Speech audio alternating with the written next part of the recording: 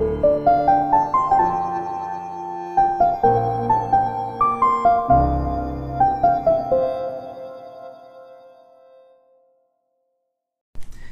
guys, Mark here again. Welcome back to another episode of CD and Media. I'm here with my guest today, Nicole. Hi. Pleasure to have you around again. Pleasure to be here. We just finished eating, and I thought it was okay, but she said it was nice. Oh, it was beyond okay. It's definitely good, at least. I will take that and run with that. The silver rule, you take what you can get, like wholeheartedly. So Nicole and I. We don't really go way back. We go back like maybe a little bit over a year. Over a year for sure. Yeah. So I met her. I was visiting a friend at his old job, and she was working. Well, no, he still works there. She used to work there, and I was just like, this chick over here is kind of cute. Like, what's up? And he was just like, oh yeah, like that's Nicole. Like, just talk to her. She'll probably be a do. Oh yeah, looking cute while working in like a fast food kitchen, pretty much. And I was just like, all right, cool. So like she came over, brought me my food, and I was just like, hey, what's up? And like try to hit her a little bit, and she kind of just like shut me down immediately, and I was like, cool. I was too busy in work mode. Yeah, she walked away, and then like my friend just kind of looked at me like, looks like you fucked up. I'm like, yeah, looks like I did. Didn't see her for a while, and then she popped in my job a few times. I was just like, oh, hey, what do you want? All right, cool. I wasn't being petty. I promise I wasn't being petty. I wouldn't think so. Yeah, I was just like, oh, hey. But, yeah, after a while we became friends, probably around like November, December. Mm-hmm. And then now she's in my kitchen, and I'm making her meals. We're not even married. We're having talks about future kids, but that's I would say we have the names picked out, but... Yeah, well, we have the name picked out. Right, only one. I think Aubrey is another really nice name. I could go for that. Boy or girl? That's what I'm saying. I like gender ambiguous names. Oh, perfect. Aubrey's good. I think Aubrey's a good one. So, on today's episode, one thing we talked about, as far as like what the topic's going to be, I thought the idea of just like, it's just, she and I are both like just in a mood right now. We're not seeing anybody, so it's just like, right. Especially now with like, this episode was filmed during quarantine and everything. It's like, with coronavirus and stuff going on, it's like, dating is a lot harder than it used to be because one of the, it's hard to tell a lot of times if someone's a racist. It's hard to tell a lot of times, it's hard to tell a lot of times, like, if someone is like a serial killer, but you can definitely tell a lot about someone's values on whether or not they want to wear a mask. Oh, definitely. So I feel like I've met most men either at my jobs or at a bar, and I don't have either of those to go to right now, so... Well, I mean, you're still working right now. You said you work, we talked earlier, you said you're working like 2 days a week. Like, how's that working out? Well, so I'm at a hotel bar, and tourism isn't very big right now. Our hotel's at like 15% occupancy. I would hope it wasn't. Right, I would hope so too, but still, there's people coming from all over. But no, like 15% occupancy, so I'm used to like working overnights in a 24-hour bar, going into my shift at 7 p.m., working till 5 in the morning, having a good time. Now I start my day at 2 p.m. and leave by like 8 p.m. and see no other humans. I literally just work my... Oh, it's so awful. I have to like convince people to take crazy cocktails so that I hope they get drunk enough to hang out with me for longer. Even though it's to go only, I'm like, maybe they'll come back to me because they'll be like, hey, that girl hooked me up with a $7 drink that was 3 ounces of liquor. It doesn't always work out. I would imagine. I've made like one friend, but she's been in the hotel for a month now, so how could I not make friends with her at this point? Is it like business or is it just like... No, her son actually works at a bar on Bourbon Street, so she's visiting him from out of state. Oh. Yeah, it's so sweet. She's the greatest. Okay. For like a month. Over a month now. Okay. It's some like... Norma Bates type shit, it sounds like. I mean, she's sleeping in her own hotel room, not in the bed with him, so I guess it's not that level of Oedipus complex going on here. And also, like, you're on there for 6 hours, you don't know what the fuck is happening past that point. You're right. And it's like, is she really gonna tell you what's happening? Probably not. Probably not. Yeah. I love the narrative that we're building around this. This is very it's exciting. Like too much. I mean, like I said, I watch movies, I know. I write. I'm cultured, I can definitely... Have you seen, like, the Reddit thread about the guy who, like, broke both of his arms so his mom started jacking him off to reduce the stress in his life? That sounds amazing. I mean, look, no, wait, pause, ellipses. Aubrey I'm not saying for me. I'm just saying The thread was the amazing, idea yes. of it just sounds hilarious. It goes down in history for sure. Okay, fuck, you have to send that to me at some point. That sounds awesome. Oh, definitely. Okay. You're the one that all the details. I mean, like, I know, like, for me, like, bartending was, like, it was a decent way of, like, meeting people and stuff. Like, I've gotten a couple phone numbers, like, I went out with a couple people Right, and but stuff, but it's like... I feel like more so working on a popular street bar where you have a lot of service industry workers that go into it Yeah. and are locals, you're going to meet people more so than me being at a hotel bar not far from Bourbon Street, which is, like, high on tourism, hotel high on tourism. So I'm meeting people who are, like, here for the week, down for here for a good time, not for a long time. Jesus fucking Christ, I see that on Tinder all the time and it pisses me the fuck Right, off. so I'll get these people who are like, oh, in New Orleans for the week, and I'll, like, get to know them pretty well because they're staying in the hotel, they're coming to my bar at the end of the night every night. Like, even if you're a hard partier, you're probably back by 5 a.m. to your hotel room, so I'll see them at some point during my shift. I was say, I've been out on, like, 3-day benders. I mean, it's like... Yeah, but we're like from here, like not even from here, but like we're here long enough to like we have that energy, that NOLA energy where you can like go out until sunrise. But these are people who are like from Alabama or like I don't know other countries that are just coming in. I love that where you're just like, yeah, like we're little bitches from Alabama. Well, not only that, but it's like I always warn people. I'm like, look, I know you're used to going out and having X amount of drinks, but you have to realize that we pour really heavy shots and we'll like buy you a drink on the house and we're more lenient and we have 24-hour bars, so you'll be way heavier into drinks than you realize and way more fucked up than That's you realize. way more than fair, yeah. But yeah, I'm just used to... I've definitely almost killed people. It's great. No, definitely same. But I like know when to call the limit, and being in a hotel, I'm just like, hey, go up to your room, Bob. Like, get out of here. But getting people who I know are only going to be here for the week, it's like, yeah, I'll meet people, but I already know it's just a temporary interaction, and it's not going to have a deep meaning. And sure, maybe they'll want it to be like, hey, come into my hotel room, but I'll be like, no thanks, you're not worth me losing my job over.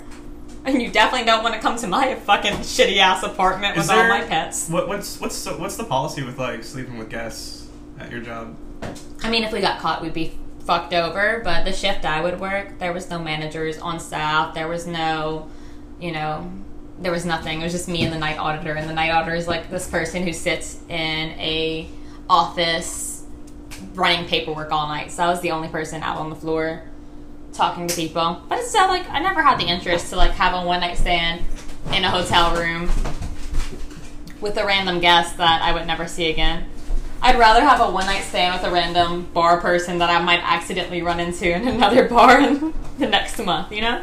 I feel that. Like, especially because, like, I know, like, for me, like, I worked at a couple of, like, higher-end places, and the thought of, like, someone popping in, like, definitely crossed my mind. It was like, I mean, especially, like, the idea of, like, I'm never gonna see this person again, so it's like, yeah, but it's like, it's not about whether or not you're going to see them again, it's whether or not someone is going to see you seeing them, and it's just like, well... No, I feel that too, and I think also just being, like, a small, fragile little woman, it's, like, a different approach that men will be, like, so fucking lewd with me, and I'm just like, do you really think this is how you win me over, by telling me these disgusting things? I mean, like, when I thought honesty was the best policy. I worked at a high-end hotel bar when I was living in Oklahoma City, and the things that guests would approach me with to try to win me over. I mean, I had a guy tell me I had a nice pelvis one time. What the fuck? My pelvis was not out, by the way, for the record. I was wearing a very modest black cocktail dress at a high-end historic hotel.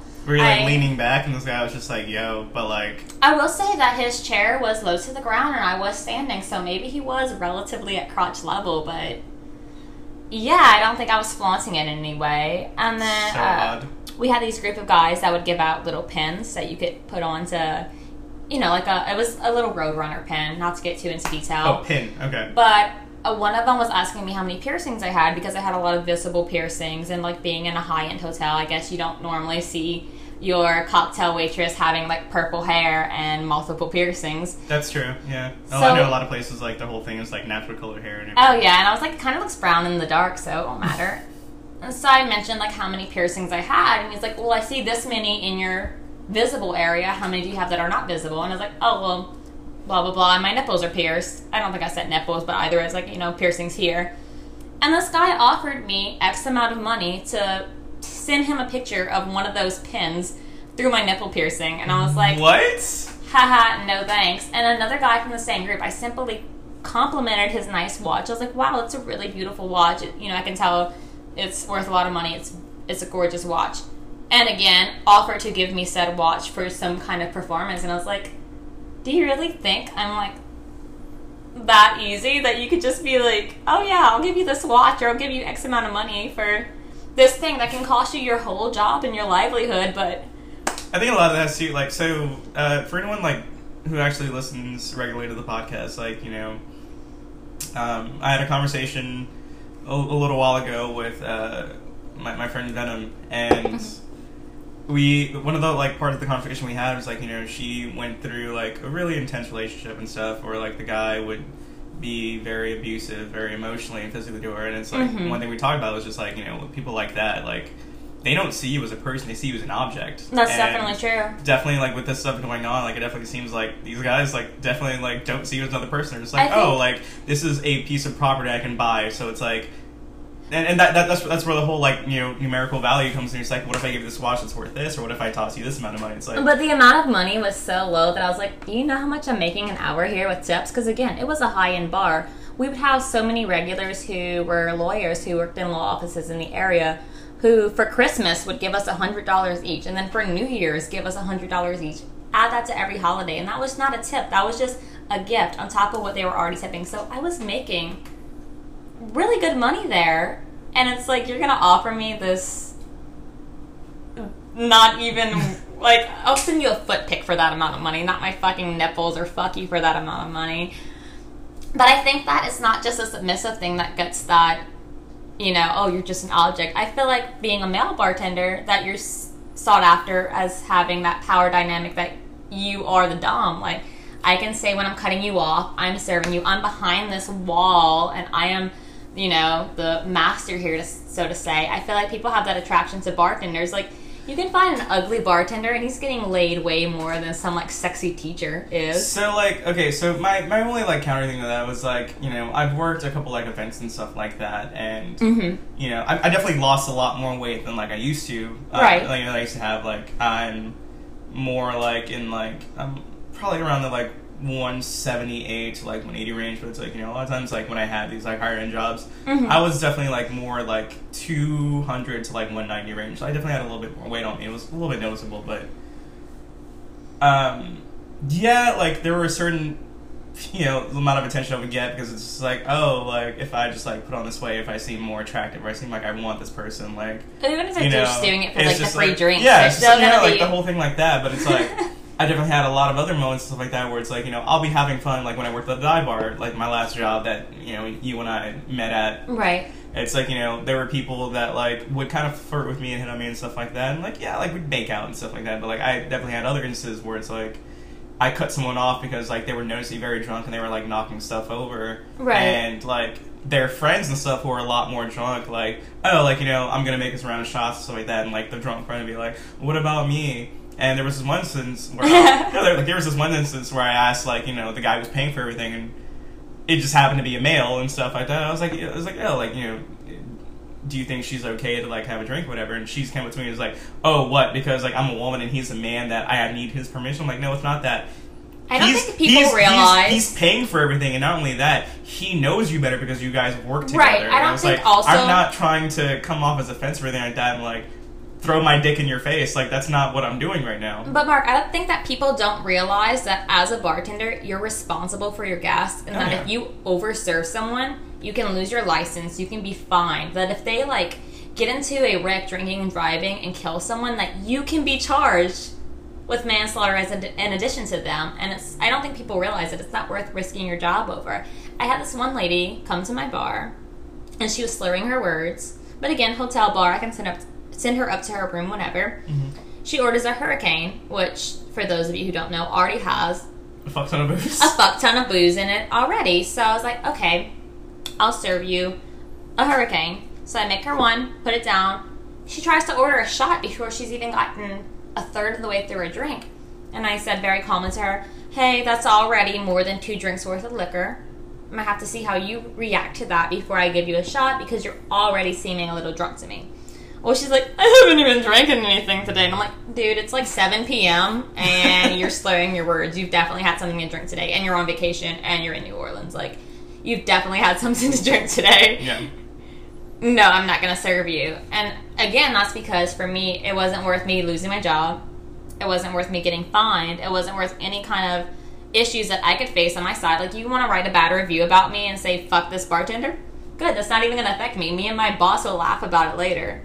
But if I overserve you and you get hurt, not only will I have the guilty conscience, but I can lose out on any future revenue by losing my bartending license. And it's like most fines, bare minimum, start normally around between $250 to $300. Yeah, if not more. If you do something serious, you're talking about tens of thousands of dollars, and it's like, no, that's definitely not.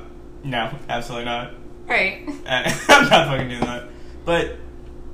But also, it's just like, I feel like it's a lot easier for, like, someone like you who, like, clearly is female, and someone like me who, like, even though, like, I don't necessarily identify as male, it's like a lot of people see me because I have a beard and everything and stuff like that, and sometimes definitely I'll put my chest hair out there. You know, you gotta let the babies free. Right. You know, people are just like, oh yeah, this is a dude, I definitely know how I can, like, take advantage of the situation, like, fuck this person over, or make me seem like I'm the antagonist of the situation. And it's I feel that super fucking frustrating, because it's like, you know, if you and I worked the same shift at a place like that, it definitely would have been a very different way if I shut somebody down, whether you shut somebody down. I agree with that, but and that's also... like it's super annoying to, like, because I have a penis, like, sexism has to be a part of, like, the discussion. But it's annoying on both ends, because being a female bartender with years of experience in bars... I had this shift lead. I work at a hotel again, so he was not a shift lead at the bar. He was a shift lead at the hotel. Yeah. He couldn't even make you a margarita. One time, I, like, smelled a shaker that he used, and I was like, this has tequila in it, but it's red. What did you make? And he was like, oh, yeah, I made a margarita, but I accidentally put grenadine in it. It's like, cool. So, like, that level of ignorance when it came to bar. Cherry margarita. Well, I had a guy try to order a drink from him. Mm-hmm. Obviously, the male there is the bartender, not the cute little girl, right? And I was like, hey, yes, sir, I'll make that for you. What's your preference on? Like, whatever, you know, asking questions. Again, only having conversation with the male there. And even when I went to close him out, handed his money over to my male shift lead, even though I made the drink, asked him all the details, made the cocktail for him, handed it directly to him. And it's like, you're going to look at me like I can't do shit because I'm a woman. So I feel like it goes on both sides of things. And also, I'm sure you know that, like, I have a certain amount of androgyny to me outside of work. But when I, like, go to work, I felt like I'll do better if I style my hair and put on makeup and wear yoga pants as opposed to cargo pants and show off my fucking ass. Then I'll make more tips. For anyone that doesn't know what Nicole looks like, just think Neil Diamond but with boobs. It's marvelous. I love it. I have a short mullet, a strong jawline, and a large nose, but my ass looks great, so... I can attest to that, definitely. So yeah, playing around with makeup and styling my hair and putting on an outfit that showed off my figure more so than wearing, you know, an oversized shirt and cargo pants, I would feel like I made more money, but I'd also get more of those lewd comments and, you know, more guests inviting me up to their hotel room, which I was uncomfortable with. No, it's definitely an uncomfortable situation. I would play it up every once in a while, too, though. I had this one guy who offered me some money to slap him across the face, and I was like, you know what? Fuck yeah, but I need you saying in a full sentence, I want you to slap me across the face so that I also, know can I record fact this and get this on video? Yeah, so I need your consent, your full consent. But no, I have no one there that says, you can't do that, so fuck yeah. I'm like slapping him, and he pays me the money, and I am happy to go home with a little bit extra money that night. And not even doing any extra work, because hell yeah, I will slap anyone for $1. It was more than $1, though. I was hoping it's more than $1. It was way more than $1. I like, you know, kind of like you said way earlier on in the conversation. It's just like, yeah, it's not worth me losing my job. I would imagine $1 is not worth you losing your job over. No, and I wouldn't lose my job over that. I was very close. Like, the reason I moved up in my job and that I got what I did, I'm a bar lead at my job. The reason I was able to move up was because my boss knew that I was hardworking and that I was willing to do the things that other people weren't willing to do. So my mistakes That's how you always come up. Yeah, it's like if I did something bad, it was viewed differently than if a fuck up did something bad. It's like, hey, Nicole, maybe you shouldn't do this next time. Hey, we got this bad review where you curse someone out. Maybe next time go, chill out in the back for a second and then come out and approach it. I'm like, okay, I'll try. But as a bartender, I'm sure you know this too, that you kind of have to have that certain, like, aggression to you because you can't fuck around with it. Like, there are times when you have to aggressively cut someone out. You have so much life in your hands. Oh, you do. And even if it's not, like, I had a guy who kept on lighting cigarettes in my bar one night. And I said to him multiple times, hey, in our full city, anywhere that serves food or drinks, you cannot smoke cigarettes in the bar. You cannot vape in the bar. Like, you cannot do this. So finally, one time, he's like, again, drunk, slurring his words, has a cigarette in his mouth, and he's like, well, where do you want me to put it out? And I was like, dude, you can put it out on your throat for all I care. And he rolls his eyes at me, so I snatch it right out of his hand, put it out on a napkin that's in front of him, and throw it in my trash can. Immediately take out the trash so I don't have, like, nicotine smell radiating throughout our bar. Yeah. I'm just like, why do I have to have that level of aggression, though? Why can't I just be like, hi, can you please not do that? And then... Oh, no, this is post 9/11 America. You can't smoke anywhere anymore. No, there's no ashtrays and smoking and hospitals or airplanes anymore. Let's get angry about that. Yeah. Jesus Christ. No, it's like, in, like, the last, like, kind of, like, more upscale place I worked at, too, it's like, we worked, our bar was, like, a full, like, on, like, square, so it's like we were in the middle and everything. That's how ours is, too. Yeah. And we had these, like, buckets set up, like, every 2 or 3 seats, and it's like, that's where we put the tab, it's where you put your money in your car or whatever, and that's where we pick it up. Right. And we had a lot of people who'd be like, oh, like, is this an ashtray? And we're like, no, this is not an ashtray. Also, please don't smoke here. Yeah, it's just like... I get it, like, our restaurant is, like, very, like, 1940s themed, like, that's totally cool, I get it. But also that law is only a few years old, well, more than a few now, but, like, for this city, at least. My first job in the city, right when I started working at a high-end hotel bar here years ago, that was right when the laws were changing over, and the amount of people that I had to tell, like, look, we're a high-service industry city. A lot of us work in this. We're working 40 hours a week in closed, confined buildings. If you expect us to breathe in secondhand smoke 40 hours a week and not have some kind of complaints, it's like we're just trying to protect our workers. Oh no, like even then, like it's only been like 30 or 40 years that like the drinking age was moved from 18 to 21. Oh yeah, it's 95, I believe, that we changed it over, and still yeah, here. so even then it's like 25 years, so it's like less than 30 years ago. And you can still, if you're with your spouse or with your parents, and you're underage, and they give you permission to drink, and they buy the alcohol, and you as the parent or spouse are the ones that hand it over to the underage person. Yeah, no, that was something I had to explain. You can still serve it. That was something I had to explain to your brand might not allow it if you work for a large corporation, but if you're at a dive bar or a restaurant, especially restaurants, underage people can still drink here. Yep. Gotta love Louisiana. I mean, it's... A lot of that also has to do with, I feel like, just the culture of the city, or it's like the idea of what the culture is. No, I agree. I tell people, I had my first coffee in a sippy cup, and I had my first beer in middle school.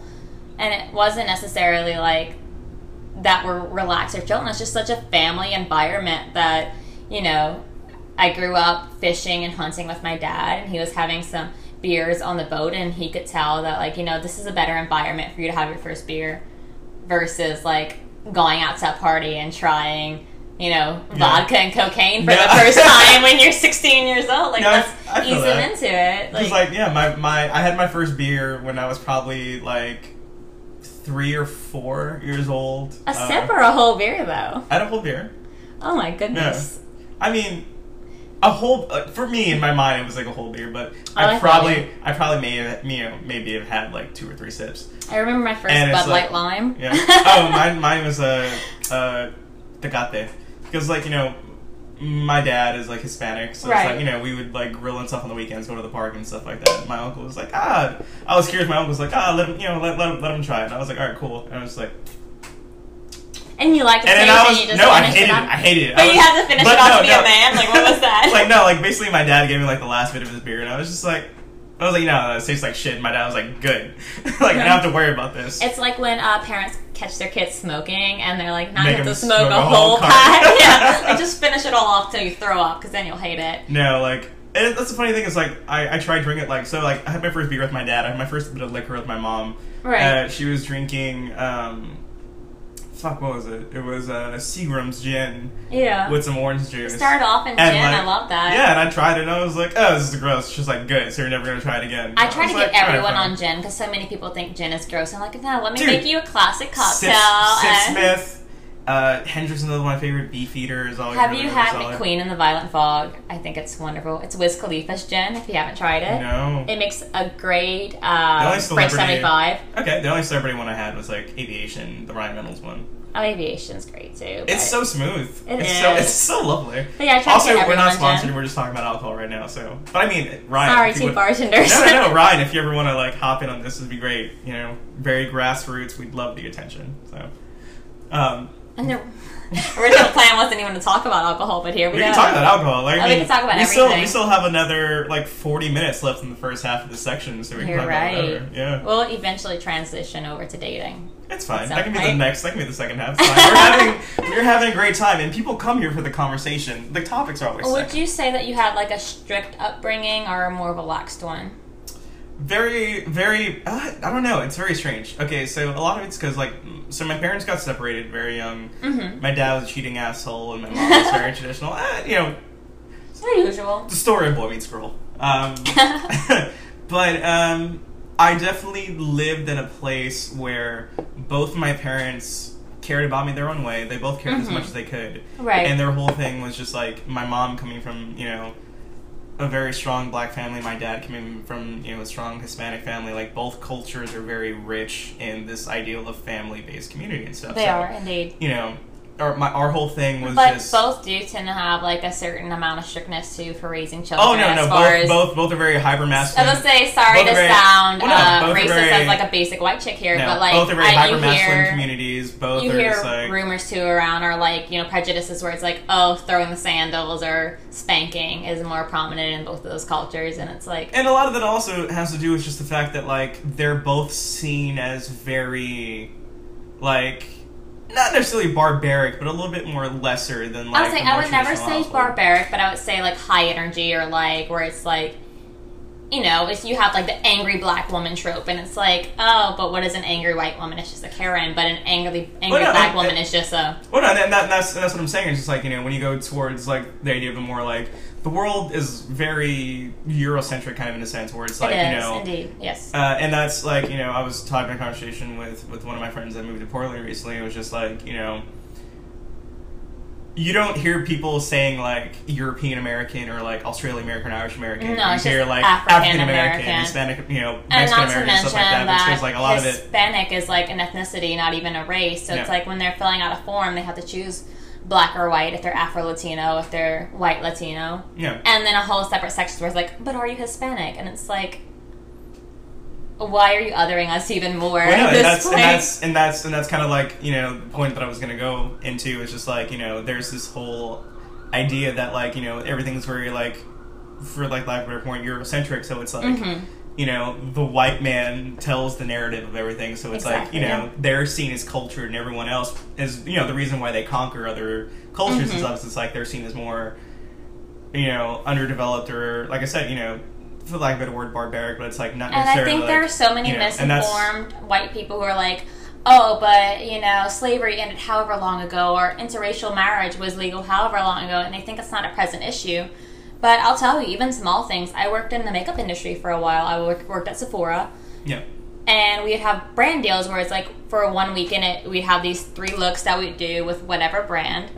And there were certain brands that wouldn't go darker than, like, me being tanned. And I'll tell you, I'm like, I've got a little Spanish in my family, but I don't get dark at all. I am a white-ass bitch. And if your shade only goes that dark, and I have people who are African-American or deep Latinos, or even just someone who has a summer tan. And it's that's crazy. a It's Cajun crazy how coming in. easy it is to say African American rather than just to say like anything else.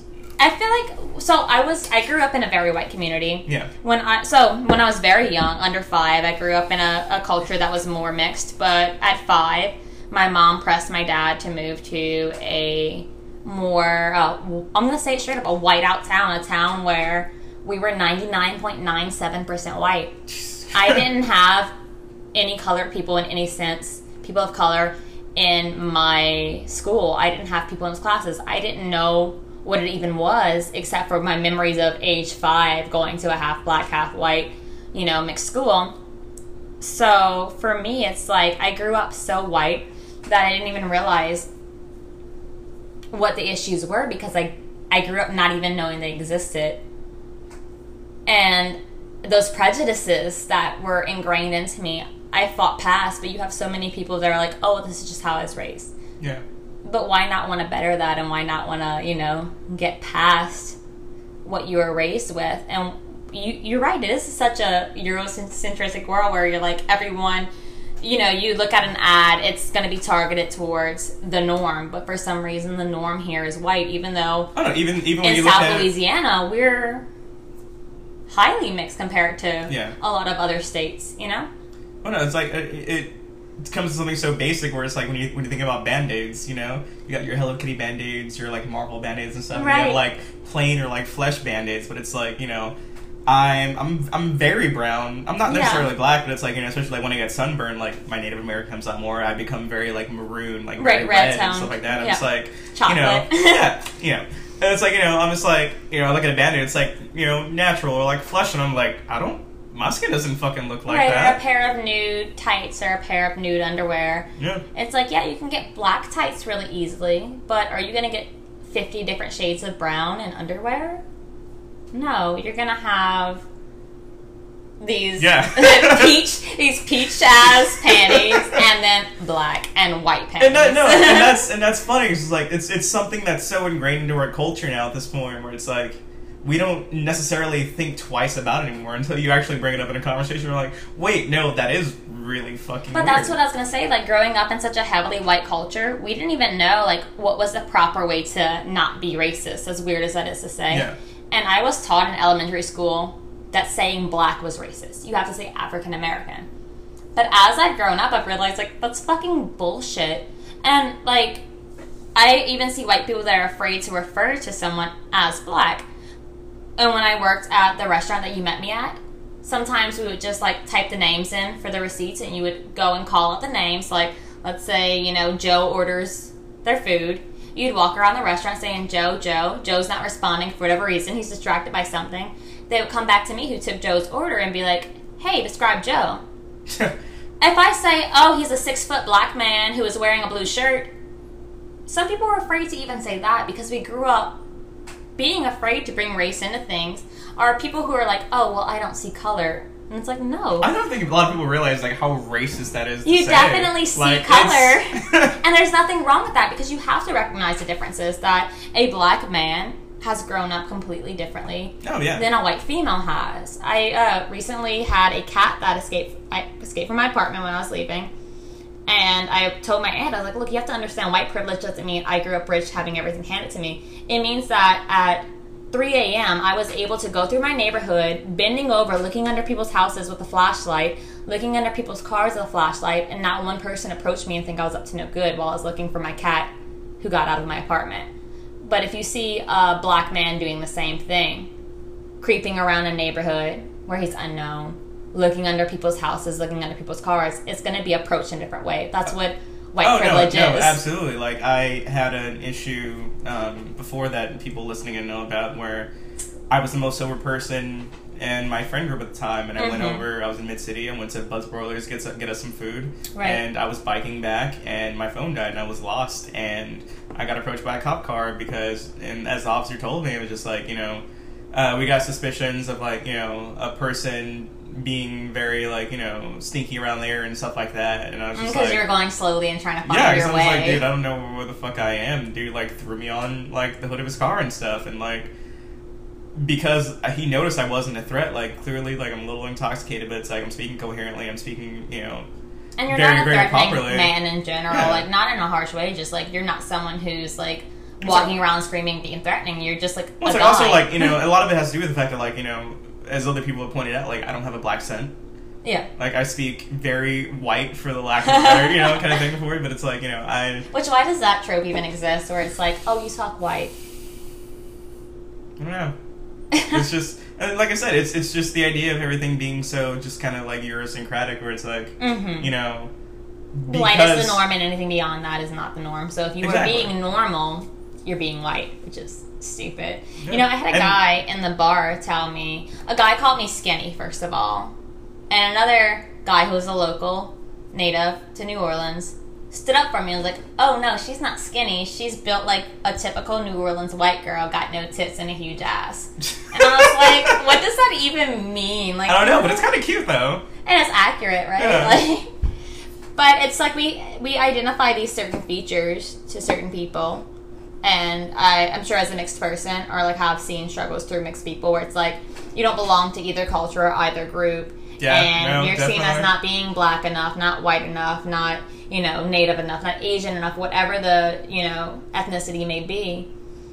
That you have this one feature that makes you not belong to this group, but you have this culture, this action, this feature that makes you not belong to that group either. And it's like, I don't know. Growing up, I was beat up by black kids for never being black enough, and I was also beat up by white kids for trying too hard to like not be black or be like them. So like it was. What about how do you feel exciting. about where you grew up, or like in high school, younger ages? Because of course it becomes more and more accepting as you get older. But interracial relationships, because when I was in high school, even though again my high school, so again I went to a primary elementary school, middle school that was heavily white, but my parish county only had one high school, so all of the towns in the whole parish would go to one high school. So our high school was more multicultural than what my earlier years were. But if you dated someone outside of your race or your culture, it was frowned upon, not only by older figures, parents, grandparents, but by people who were your age. It's like there was the white girls who dated black girls, and then there were the white girls. Yeah. So do you feel like the same happened to you, where like people... Yeah, so like for me, like I grew up never really a part of like the black community. Right. I was way more accepted in like, my Hispanic side, like, we're from Central America on my dad's side and everything, so it's like... And like you said, being more of a brown man than a dark man, you kind of just are like...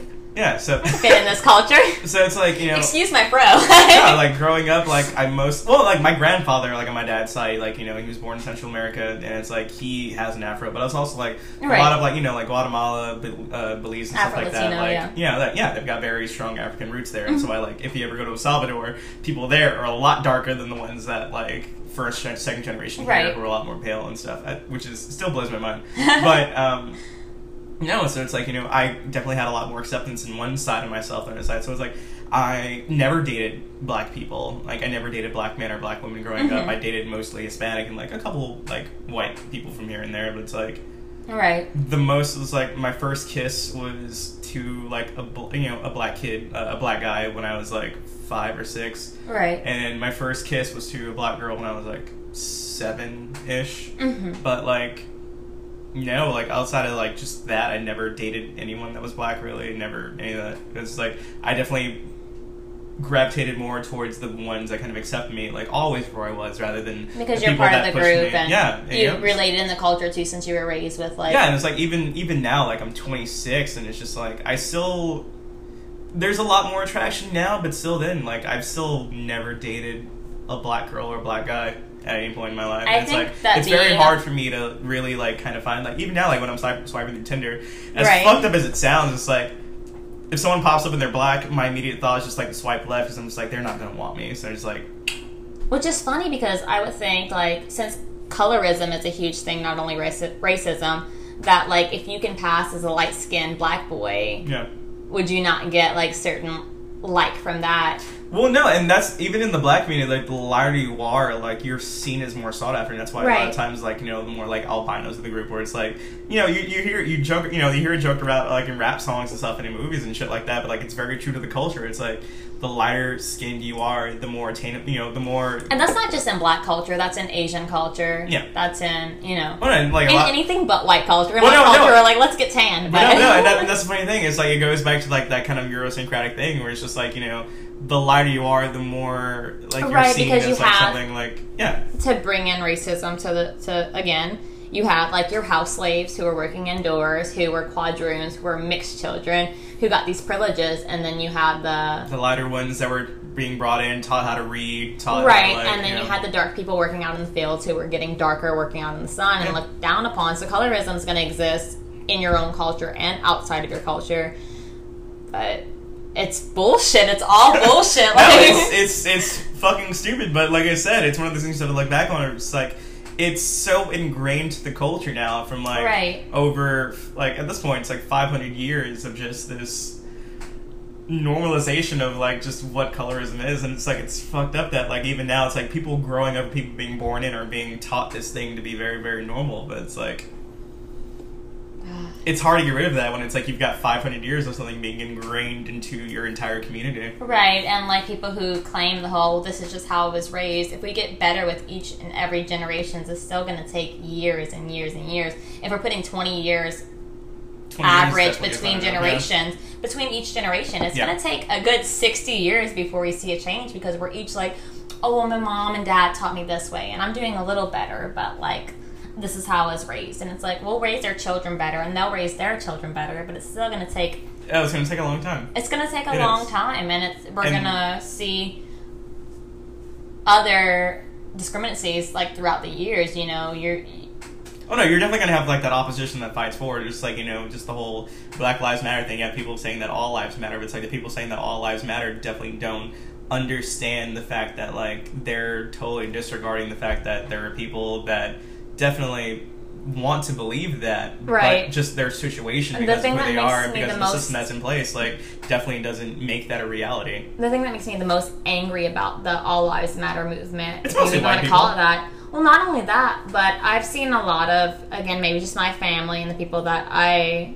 have on Facebook and other social media, they'll bring up the whole Irish people were slaves too, and the Irish went through this. And I'm like, yeah, No, like, yeah, totally. years ago, but guess what? Your life isn't still affected by it. No one's pulling over a white person and being like, but do you have Irish heritage before I like put these cuffs on you? That's not happening. And the same with like Judaism. Like, yes, the original term of ghetto was from when Jews were brought in and caused to be segregated in these neighborhoods. Yeah, it's like, and no, like the basic definition of a ghetto is just like you have a bunch of people on one set level of like heritage or race or right, that are ethnicity or things forced like to that. live Or- into yeah, one exactly. area of the town or in the neighborhood. And that's why they like the word ghetto is like really, really bugs me. It's just like it's become such an urbanized term where it's like It has, it's just, and it was but it's originally like- about Jewish people, and it's like, which I do understand that there are still certain like prejudices against Jews, but again, not to the level of being a black person in America. Oh no, it's only the 12 families that own the majority of the world's wealth. So it's like yeah, whatever. your prejudice is that Jewish people are rich. Like, oh, God forbid someone thinks that I'm good with money and rich.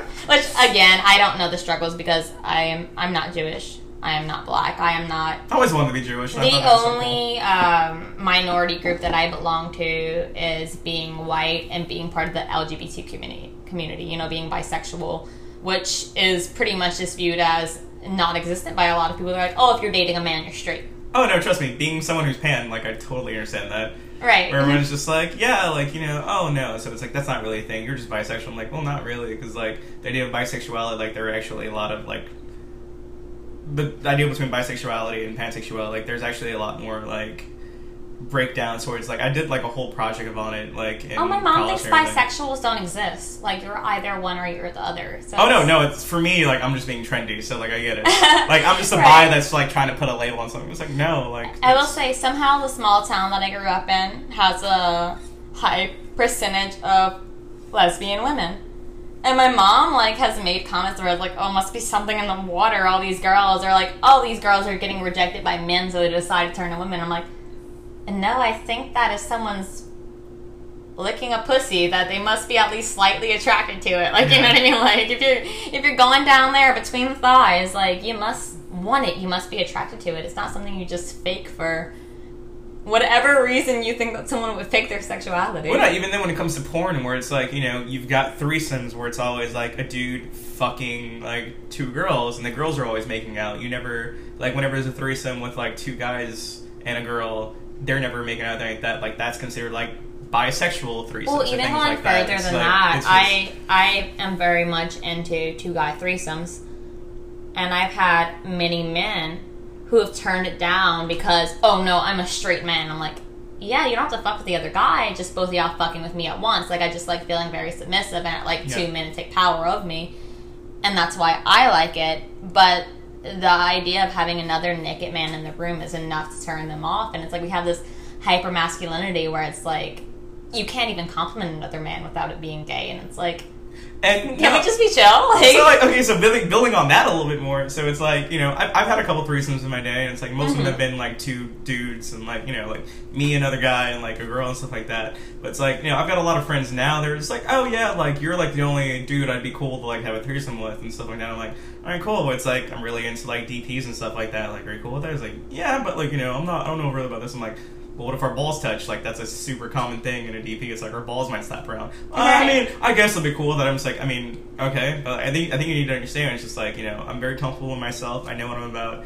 We're really good friends. I wouldn't compromise that, and the fact that you or make like, you uncomfortable. Yeah, because it's like, consent you know, is key. Exactly, and I'm like, if you and I are good friends, and you're willing to like fuck another person with me, that's cool and all. But like, if this one thing that happens that will probably happen anyway, it's just like, maybe we shouldn't do it in the first place. Like, I get that. Like, you feel like you're comfortable, but it's like you definitely have something in yourself that you're still kind of pushing back. And I'm just right, like, but that's why it's good to discuss all the limits in the first place. Because maybe it is just like, no, we will literally only Eiffel Tower / spit roast this bitch. Like, we are not going to DP. We're not going to, you know, get even close to that. I had a threesome. I love DPing. I think it's really great. I think it's great too, but so again, it's harder for me to get from two straight men. Like, you being pansexual, you're more open, but like, yeah. I was having a threesome with two men one time, and I tried to move into the position, and one of them lost their erection immediately, and he was like the main guy that I was like with at the time. So I was like, oh wait, you need to back off for a second so I could care of his needs. Like, sorry, but this didn't work out.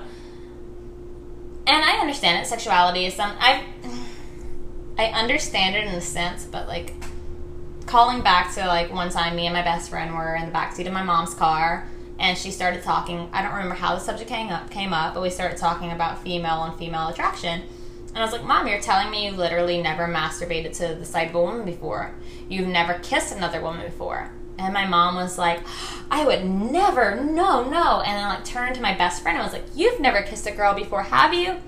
And me and that friend had done more than kiss before. We had been intimate with each other before. And we were both just like, I guess for me, just growing up, like, even when I was in a young age and first started, like, exploring my body and touching myself, I've always been attracted to both the female and male form. So it's like, I can understand someone being straight, but also I can't fully feel it to, like, that hard, strong line straight where it's like, oh, no, I can't even have someone of the same gender in the room. Oh, no, I can't even get off on this. Oh, I would never kiss someone of the same gender. It's just, like, to me, it's wild because I've always been, from a young age, even growing up in Catholicism, have always been so open to both genders that I just don't understand it.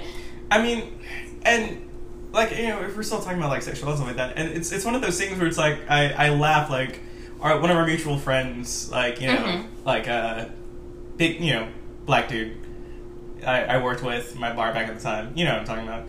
It's there's so many it could be, but I'm going to keep on line for now. But it's like, we were talking about like just how, when you think about it, how gay porn is for both parties. We're talking about a former Marine right now. Yeah. Okay. Gotcha. No, it's like we were talking about like he and I talked about like being in a threesome before and stuff like that. It's like, you know, again, it's like I'm someone who's very comfortable with myself and stuff like that. Like, I don't make things very awkward. He and I have kissed a couple times, like drunk and like joking around and stuff like that. Me and him have kissed a couple of times drunk too. So hey. But like, you know, like I was talking with him just about how gay porn is, like, especially like when it comes to camera and stuff like that, where it's like you're looking at the balls, you're looking at the balls flapping around, you're watching some guy's dick going in and out, and it's like, you know, and like, you know, as a guy, you're just like, oh yeah, like I'd never like fuck around with like, oh my god, get that dick away from me. It's like you're watching some chick get fucked, and it's like the camera angle is like you're zooming on the dick going in and out of the vagina. Right. It's like, you know, even in like as a woman, it's like, yeah, like, oh my god, like vaginas are just like so gross. I could never see myself doing that, but it's like you're watching zoom ins on like these angles and stuff. Well, like that. I will say I know a lot of girls who like are comfortable kissing another woman, but they're not comfortable going down on another woman. I know a lot of girls that are like that, like especially like girls that are like quote unquote experimenting. Like Right. they'll make out with a girl, they'll let a girl go down to her. When it comes down to like reciprocate, they're just like, I don't really know if I'm comfortable with that. But it's Which, like, everyone has the rights to do what they're comfortable people with. definitely have those moments, but it's like at the point, it's like that's something that should, like you said before, things that need to be discussed beforehand. Right. You can't just go into a situation like, for the lack of a better word, cock teasing someone because, like, Right. you know, it's like. I've been called a tease over stupid shit so many times, though, where it's like, I feel like I was upfront and honest and clear about my feelings. No, I feel like you're very Summer Finn about the situation. Like, you're going in being like, this is I what am, I want, this is but what I people expect, think- and stuff like that. And it's like, maybe from there we can discuss what's happening, but it's like, Right, I want you to but understand people this is think what I just the want. fact that I'm flirting is enough to be like, or like, I'm someone who's very comfortable with nudity. So, Same. I've had, like, people who barely know me. I've pulled my tits out at the bar you used to work at that I met you in. I've pulled them out at, like, other bars that I've gone to. Oh, I've been naked in the quarter a couple times with, Just like, because- friends that are visiting. Yeah. I'm just like, we're in the pool, and I'm just like, it's hot as fuck. Like, who cares? I'm about to strip naked. We're gonna chill in the pool right now. Well, for me, it's always that, I have a crossbar. I have 2 piercings and 1 nipple. Yeah. And people are like, oh, what does that look like? And I'm like, this is what it looks like, because who gives a fuck? It's a nipple. Like, it's not sexualized if you don't need it to be sexualized. Well, it's the So same for- thing with, like, naked bike rides or, like, naked subway rides, stuff like that. Right, It's like, we need more stuff like that that completely takes the stigma or completely takes the sexualization out of the human form, because it's like, a body is just a body. It If is. you want to sexualize it, that's fine, but that's more or less up to the person whose body it is to say, I choose to be sexual, rather than... But there are people who, like, sexualize breastfeeding a child. That's still it's fucking crazy. And to it's me. like, are you fucking stupid? Like, Yes, they're like, no, oh people are yeah, stupid. breastfeed your you know, what do you call a young baby? I was supposed to say your fetus. younglings. Breastfeed your younglings all you want, but once they're past 1 year old, oh no. When they're, it's like, oh, once they can ask for it. No, it's something. It's something. But It's no, something not like. it's- It's something not like Game of Thrones, where you have this like 8-year-old child suckling on a teat. But there are other cultures where it's like, you know, breastfeeding up to 2 years is normal. But Yeah. in America, it's like, no, you switch to a bottle once they can start asking for it. And it's like, why are you sexualizing a boob? It's just No, a even fucking then, boob. it's like you've got people like women that have to carry around their like it's to the point where it's like marketing. You've got breastfeeding blankets and stuff going around. It's just like Keep it covered. exactly. Or like jobs have breastfeeding rooms for their employees so that they're not doing it in the office. They have to go to this special room or they have to go to a bathroom stall to feed their child.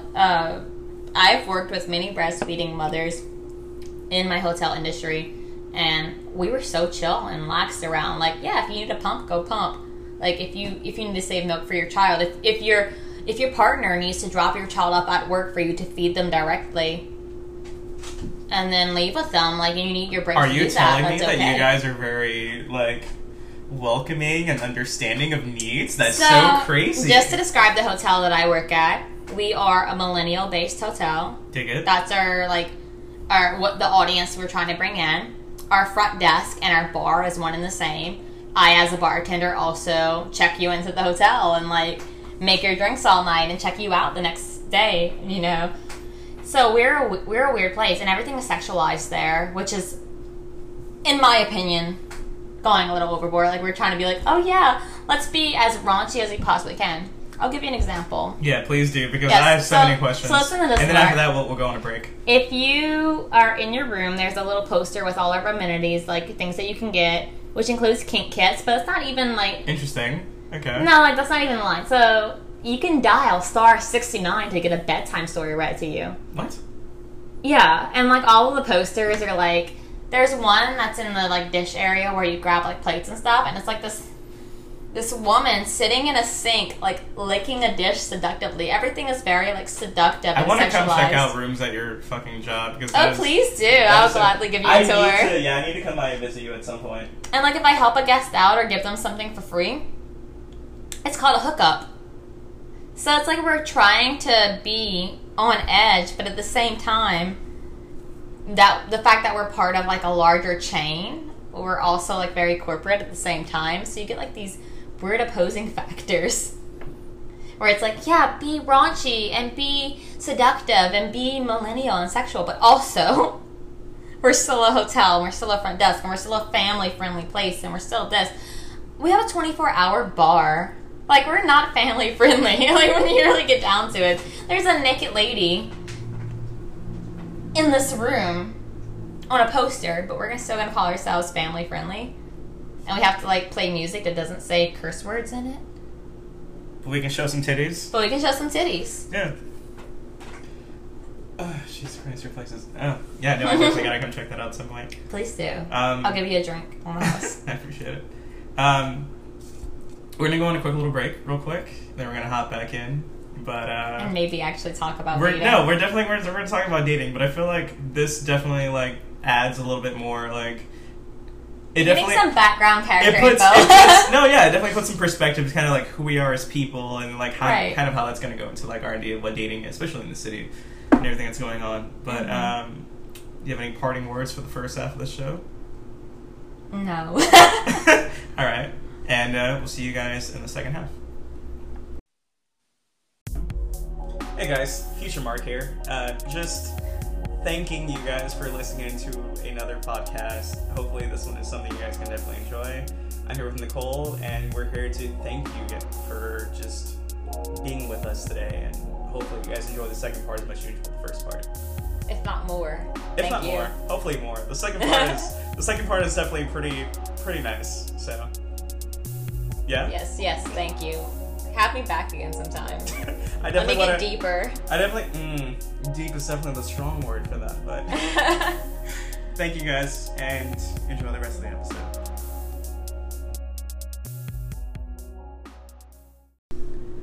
Hey guys, welcome back to the second half. Back here again with Nicole. She surprisingly didn't leave, so that must mean that I'm doing something right.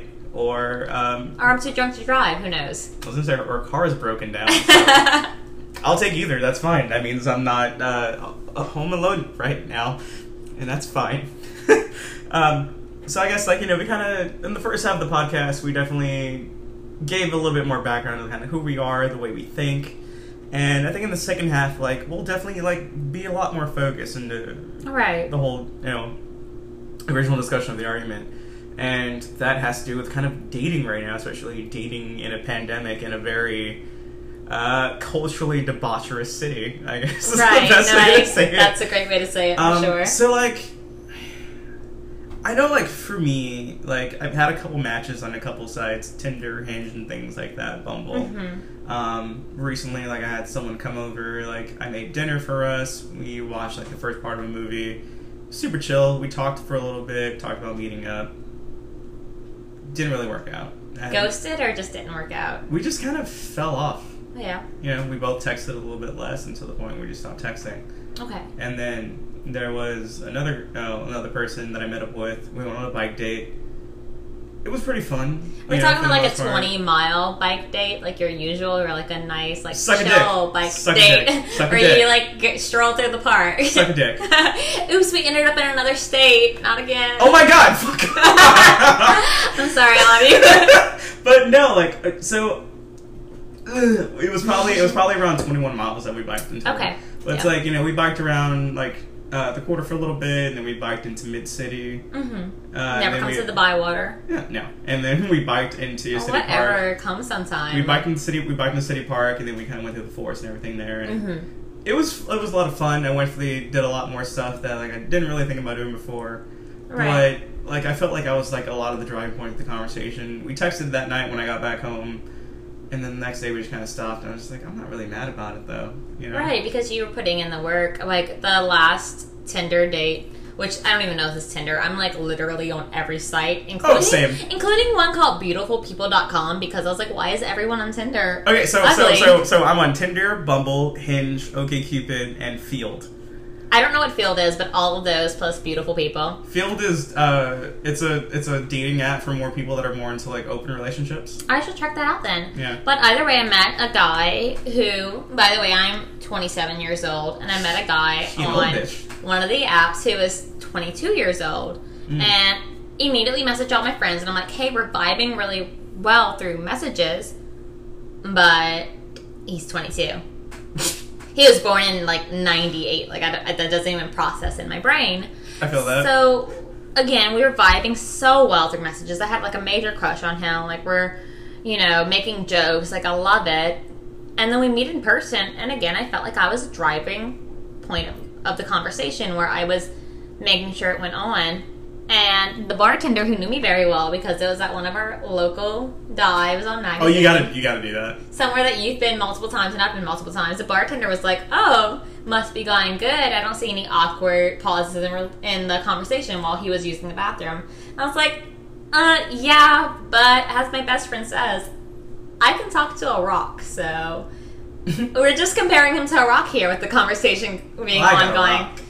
Yeah, so we had one date, and he had asked me out on a second, and I unfortunately ghosted him. I should have been honest and just been like, hey. I'd rather have someone definitely be honest with me than ghost me. I should have, but at the same time, like... Because I definitely know I'm way more honest than when I'm just like, hey, this isn't working out. I didn't want to just be like, yeah, you're cool and all, but you're too young, and I wasn't enjoying anything about you, and you're... Now, it's like... I'm not going to go into more detail than that. No, I'm actually super fucking curious. So what else happened? Nothing that was like a big dividing factor. So I feel like one of my friends tells me that I fall in too heavy, too deep, too fast. But the thing is, I want to have those sparks. You and our little Marine friend the same way. Like, I want to, like, know that I want to be with you, even if it doesn't happen right away, even if we take months to get to know each other. I want to know that I have that level of interest the day I meet you. Like, I want to have some kind of spark, some kind of feel, some kind of magic. And it's like I had nothing with him. And it's like maybe that's not realistic, but at the same time, he's way younger than me, so that was enough of a dividing factor. Well, no, that's the thing is, like, I feel really weird just, like, you know, dating someone that was born in, like, 2000, you know, where it's just like, I'm 26, you're 20. Yeah, I get it. Yeah, you're saying that, I'm 27, and someone's born in, like, I don't even know, way older than that, like 95. Yeah. For me, I was born in 93 and 95. I'm like, and maybe that comes from being like a female and seeing most normal relationships to a woman being younger than a man, but I'm just like, 95 is a little bit younger than me. See, I've always been like into older women and younger men. Like that was always my thing, where it's like. And I'm the opposite way around. I like younger women and older men. Okay. Interesting. Yeah, and it's like, so my whole thing is just like, when it comes to men, I'm definitely more into, and like this is a term that like is very like debated, which I didn't know it was that heavily debated because it's like I don't have a lot of queer friends and stuff like that. But like apparently the term twink isn't something that's like really really nice to say. But it's like I always wonder that about a lot of phrases that are used for gay women or gay men, like in general, because the word dyke, I feel like you know, if you are that and you own it, fuck yeah, cool. But if you're part of the straight community and you call someone a dyke, then it's not cool. Well, no, that's the thing. Like it all has to be kind of just like where your interest is and kind of like, you know, your intention of using the word. So, definitely. Are you saying you're attracted to more? I love very young-looking androgynous, dudes. young, smaller. I like very like young, boyish-looking dudes see, with like no body hair. I can do a mustache or beard, that's fine, but like no body hair. That's the kind of woman I'm attracted to, like an androgynous, petite, skinny, like not bodacious, like small breasts. Mm. That's the kind of woman I'm attracted to. I would call it a pixie. I'm attracted to like a little pixie girl. I love those gymnastic-looking boys. Like, oh my god. And then for men, I want like, how do you even say this? Like, as long as you're not overly scrawny, overly obese, or overly muscular. I like the nice average man. Like, you got a good amount of body fat on you. You got a good bit of muscle under that body fat. She's talking about me. Oh, yeah. Like, as long as you're between 5'4" and 6'5". Oh, yeah. No, that's me right there. 5'8", bitch, come maybe at a nice beard and glasses, wearing a striped shirt. Too much. No, but... dear, how you do tease. I feel like I'm more picky about women than I am about men. I don't know if that's just I'm way more picky about men than I am about self-hate. Yeah. Internalized self-hate, where it's like I have to compare myself to it, where it's like when I look for a woman, I don't want this Amazonian woman who's like 6 foot tall and has the best curves. I'm really into tall chicks. I think it's because like I've had a lot more luck with tall women. But I think that's, again, it's the opposite gender of what you were born. Not necessarily what you identify as, but what you were born, because both of us identify more gender neutral and fluid. But when I look at a woman, I want a woman who's on my level, who is gender fluid. They have, you know, maybe shorter pixie cut hair, like a cute little mullet, and they have a flat chest, and they're you know, closer to 5 foot tall than they are to 6 foot tall, and that's what I look for in a woman. I'm looking for almost myself. And it's like, maybe it is that, like, internalized jealousy that I don't want this, you know, tall Amazonian woman who has big old titties and a nice ass, because I've never had boobs and I never will. Like, I'm always going to be like this.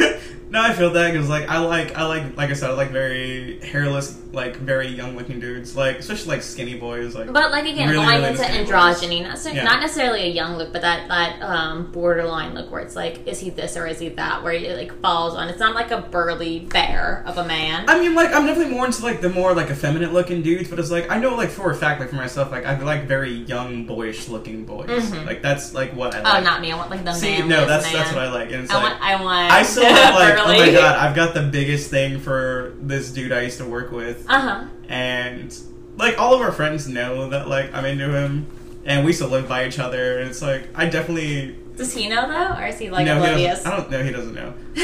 I mean, he may not know, I don't know, because we were, like, out drinking one time with, like, a bunch of our coworkers, maybe. I'm super oblivious. Like I said, like, someone, like, you could be a dude, like, in my room, bottoms down, and I was like, I've got some pants you can borrow, you cold? Like, what's up? But I feel like that isn't just with men with you, because as you said earlier, when you first met me and you're flirting with me, I was oblivious to it. Yeah.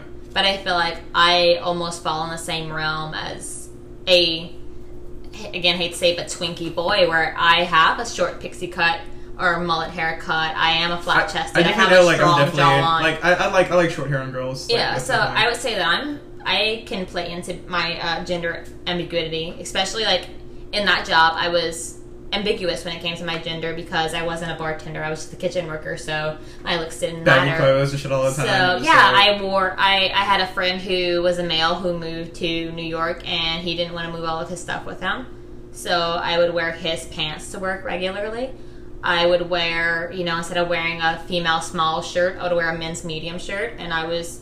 You know, we'd wear, like, baggy Hawaiian shirts there, too, and we had to cover our hair, so I'd be wearing ball caps, and I was more gender ambiguous at that job than I am at my current job, where I'm, you know, feeling like, oh, I'm a tip-based job, let me present as a hyper-feminine woman who's attractive, because I'm on that borderline where I can present myself as a very basic, attractive female.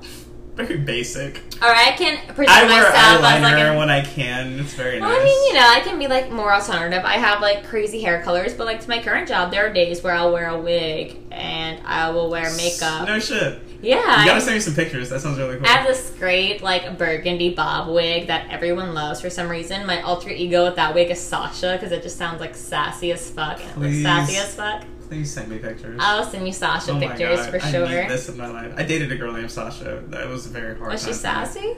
No, she was actually very shy, and I cheated on her. It was, yeah, no, it's. So how do you feel? I was in 9th grade. It was very bad. How do you feel like your dating life, or that your love life, or sexual life has changed during these COVID times? Well, even then, it's just like. So you and I had this conversation the other night when we were over at our friend's house, and we were just kind of chilling on the couch having a conversation. Yeah, and her friend was like dead asleep, and we were just like in her house not leaving. No. She was trying to go to bed, and we were loud, laughing and drawing, and she slammed the door on us. So that's totally fine. Right, but either way, we were like in her house and not talking to her because we're shit people. But no, like what I was saying was just like sex isn't something that's always like super big to me. Right. Like.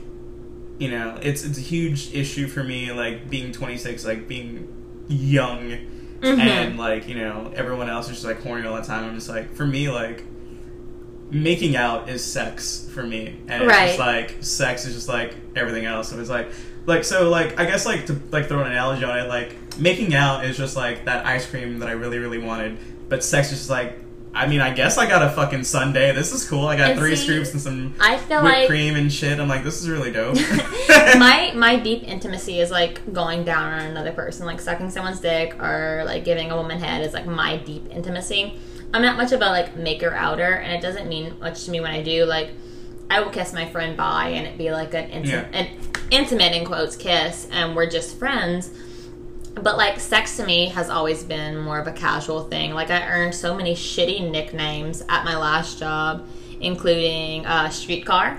You know, Wow, they hop on, they hop off. That's rude. And Velociraptor, the man-eater. And it's like... That's rude. Me being a woman, I get these nicknames when the men who were associated with me didn't. And it's like, you know, one of the guys who I fooled around with had... One's a fucking conquistador, and you're just like the little bit of land that... No, exactly. Like, one of the guys had an on-again, off-again girlfriend. And before I even, like, went into anything, I made sure that they were off again.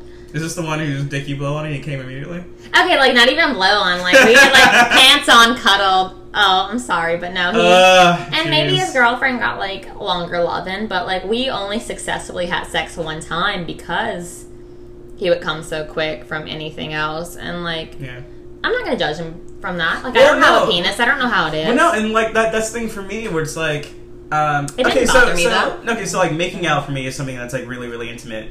Sex is something you're very... swapping fluids, you're like, in each sex other's is something faces. that's very casual for me. Like, I've had a lot of friends and stuff that we've Sex had... is casual Yeah, to like, me, I've too. had a lot of friends that I've, like, had sex with and stuff like that. Like, nothing ever serious really happened. Right. And, like, I always, like, even in high school, I was like, yeah, I feel like I could just, like, have sex with you and we can, like, go watch movies or something. I'm like... I'm sorry if you just heard my burp. That's fine. I was like, you know, I was always so like, oh, like, I feel like we could have sex and, like, go watch a movie after. I'm like, that makes me feel really good. I appreciate it. So, I didn't lose my virginity until after high school. Oh, I lost it in 9th grade, like, that transitionary summer between 9th and 10th grade. I lost mine when I was 19 years old, and it was to a guy who was 8 years older than me, who was an adult, you know, who was in his late 20s. How old were you? I was 19, and he was... I'm cool with that, though. He was like 27, 28. Okay, I'm cool with that. I wasn't a baby. No, okay, I was like, out of high school, I was an adult. I was like... But, like, my first kiss was only a year before that, so I was still, like, naive to a certain extent.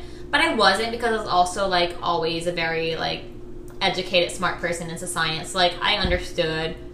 You know, sexuality. I knew what the mitochondria was. Yeah, powerhouse of the cell. No, Yeah, but really, I understood things beyond what... Like, I wasn't one of those girls who was like, oh yeah, I pissed out of my vagina. Like, I always looked into the details deeper than that. I always knew more. Yeah. Even at a younger age. So, like, I lost my virginity to a guy who was 8 years older than me, who was a piece of shit, but that doesn't matter, because it didn't mean anything to me. I wasn't like, let me lose my virginity to someone who I love, because... To me, sex was just sex. Even from a young age. And I feel like that's crazy. No, for me, I was like, oh yeah, you work at this fast food restaurant with me and live with your parents and you don't even have a bedroom door? Fuck yeah, let's get it. Oh no, my girlfriend and I, we lost it to each other. Like, we were each other's first I didn't have that. And then, like, right after losing it to him, I immediately, like, within the year, slept with 10 other guys. Like, I, like, knocked them out of the park back to back to back to back and didn't even care. And, like, made it clear, like, this is what I want from you. This is all I want from you. We're not even going on a date.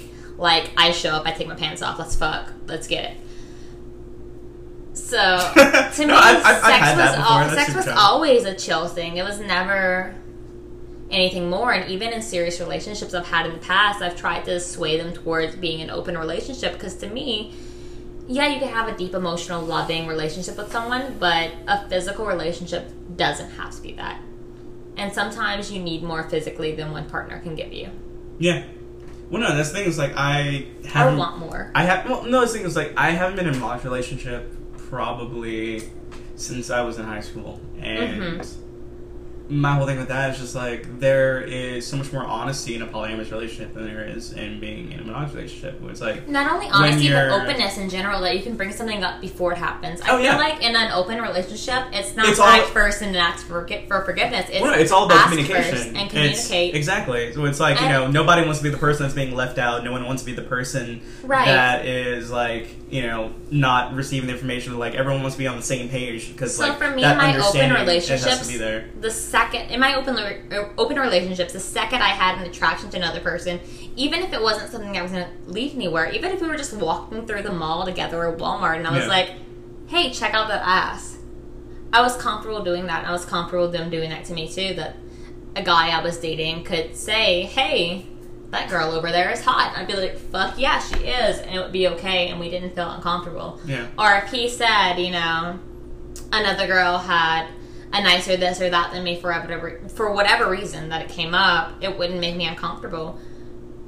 But you see people who are in these monogamous relationships that cheat on each other emotionally, not even physically, that they're texting other girls, hey, good morning, how are you? Absolutely. And that's what's hurtful to me. And no, like for me, like that's one thing where it's just like, you know, when it comes to being in a polyamorous relationship, like I've had this before where it's like, you know, I've been like the other person, or like I've been like the main side chick. Yeah, I've been the side chick a couple times, and I've also been like the main chick or the main partner for somebody. Where it's just like, I understand that there are certain things that I can bring, and there are certain things I can't bring. Like for me, like I work all the time. Like a lot of times I'll work 18-hour days and stuff like that, and like I go in, or it's like, you know. And for me, when I'm working, I work an overnight schedule where I go into my job at 7 or 8 p.m. and I don't get off until 5 or 6 in the morning, and I'm not gonna have that nightlife. Like maybe my partner wants to go out and see this band, or go out and dance, or go out to a bar, but I can't go with them, and I think that they should be able to do that. No, and that's connect with other people. No, absolutely, and that's like the point I'm trying to get across. Like I understand there are certain things that I can bring to a relationship,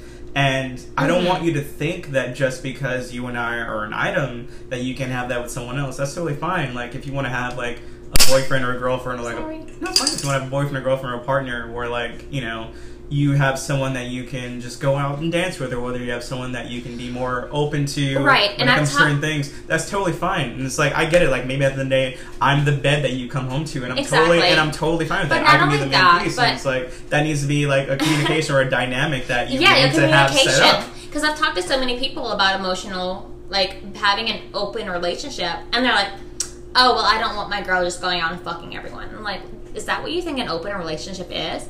I've had open relationships before where the rule was no penetration. I've had open relationships before where it's like, you know, we're comfortable with this, but bring it up with me first. An open relationship means being open and honest and communicating with each other what your needs are before presenting what you're going to do. So let's say like you and I were in an emotional relationship and we were dating and we wanted to be open.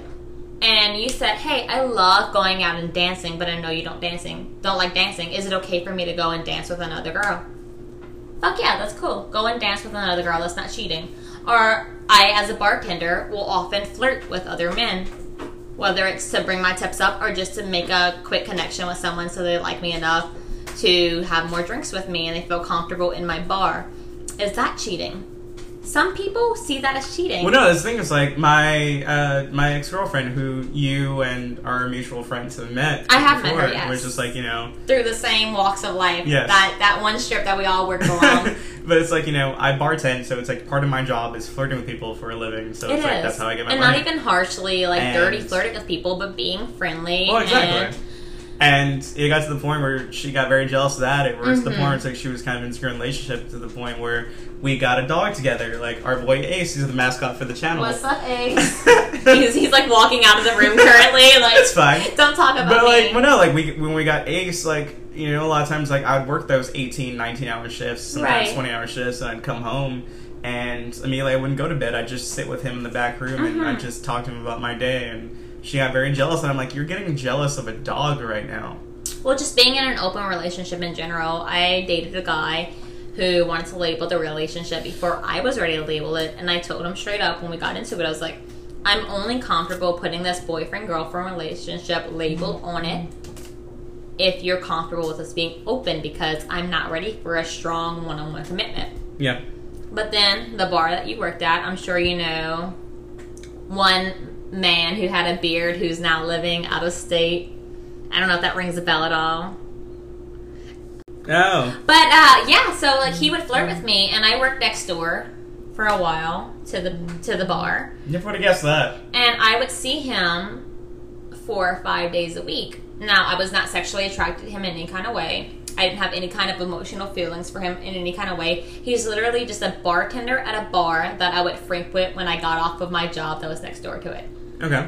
But he would get jealous of that. My boyfriend at the time would get jealous of that because he was like, oh, well, you see him more than you see me because we work opposite schedules, and when you get off, you have a drink over there. And I was like, yo, dude, you have to realize I don't have any kind of feelings to him. I don't have any kind of physical actions with him. He's literally just someone who I see 5 days a week because he works next door to where I work. Even if I don't go into his bar, I'm going to see him because we're working next door to each other. Yeah. So I think that a lot of people think an open relationship means we both do whatever we want whenever we want. No, and that's not what it is. No, that's at how all. I had like with a friend of mine who came over. Like we were playing video games together. Like we were, taking shots, drinking beers, and stuff like that. And I was telling him, I was just like, like I'm into dudes and stuff like that. Like we were having like he was asking me questions. I was telling more of them and stuff. He's like, I got those vibes from him. I'm like, oh, cool. Like it's whatever. Like I appreciate the fact that because he works for like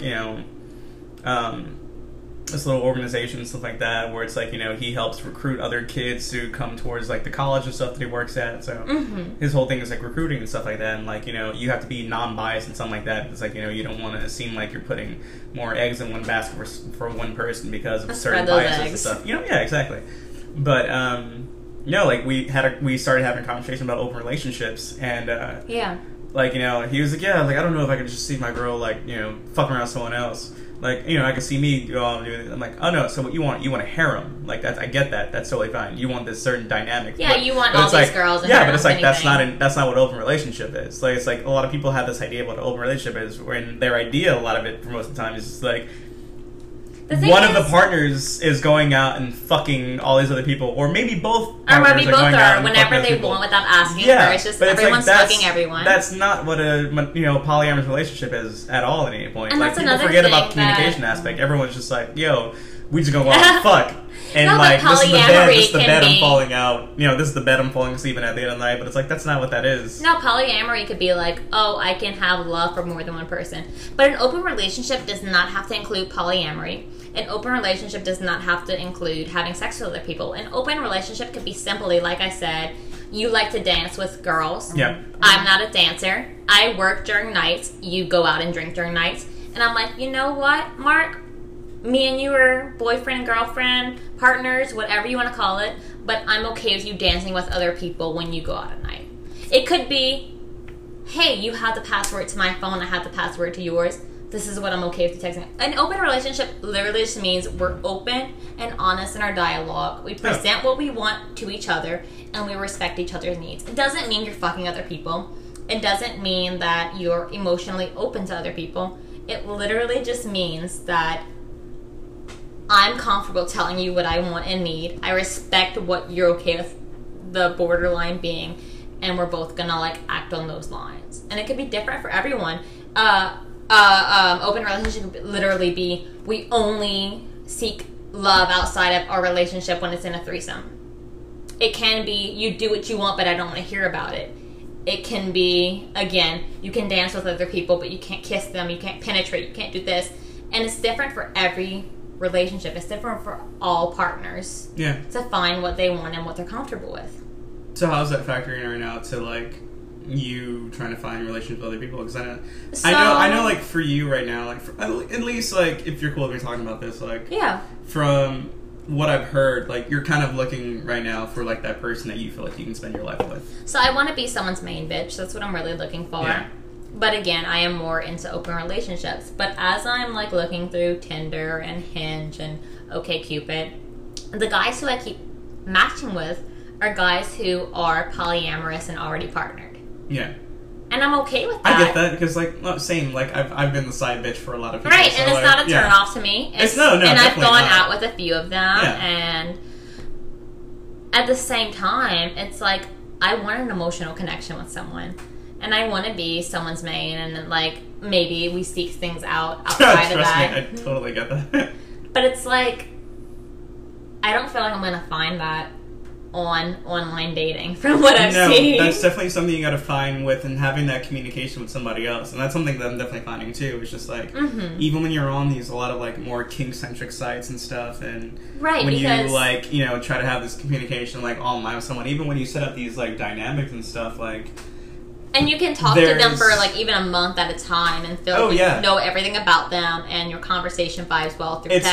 It's not the same as when you have like when that you're full in person, on exactly. And that's my thing too. It's just like, you know, I'm not, like I said, I'm not a monogamous person. I'm very like open, very poly in like the way I say it, just because like I understand that like, and my roommate gets really pissed about this. Like I believe in what I call the summer fin principle, where if anyone's ever seen 5 Days of Summer, that's one of my favorite movies of all time. Very misunderstood. It's great. A great so love good. movie. but like the summer fin principle, it's like it's based on like the whole quote that Summer has whenever Tom and her first start seeing each other, which is like, you know, Tom is just like, you know, I really, really like you. And but she was honest from the beginning of her and she was expectations. just like, you know, he was like, I really, like, I think I might love you, like, I want to be with you and stuff like that. And it's like, you know, can you promise me that, like, you'll feel the same way or whatever? And she's just like, you know, like, I can't, like, no one can promise that, like, that's not a Bible thing. It's like, I can't promise you that I'll go to bed and wake up tomorrow feeling the exact same way. And that's the way I feel. It's like, that's how every relationship, like, I'm in, I'm just like,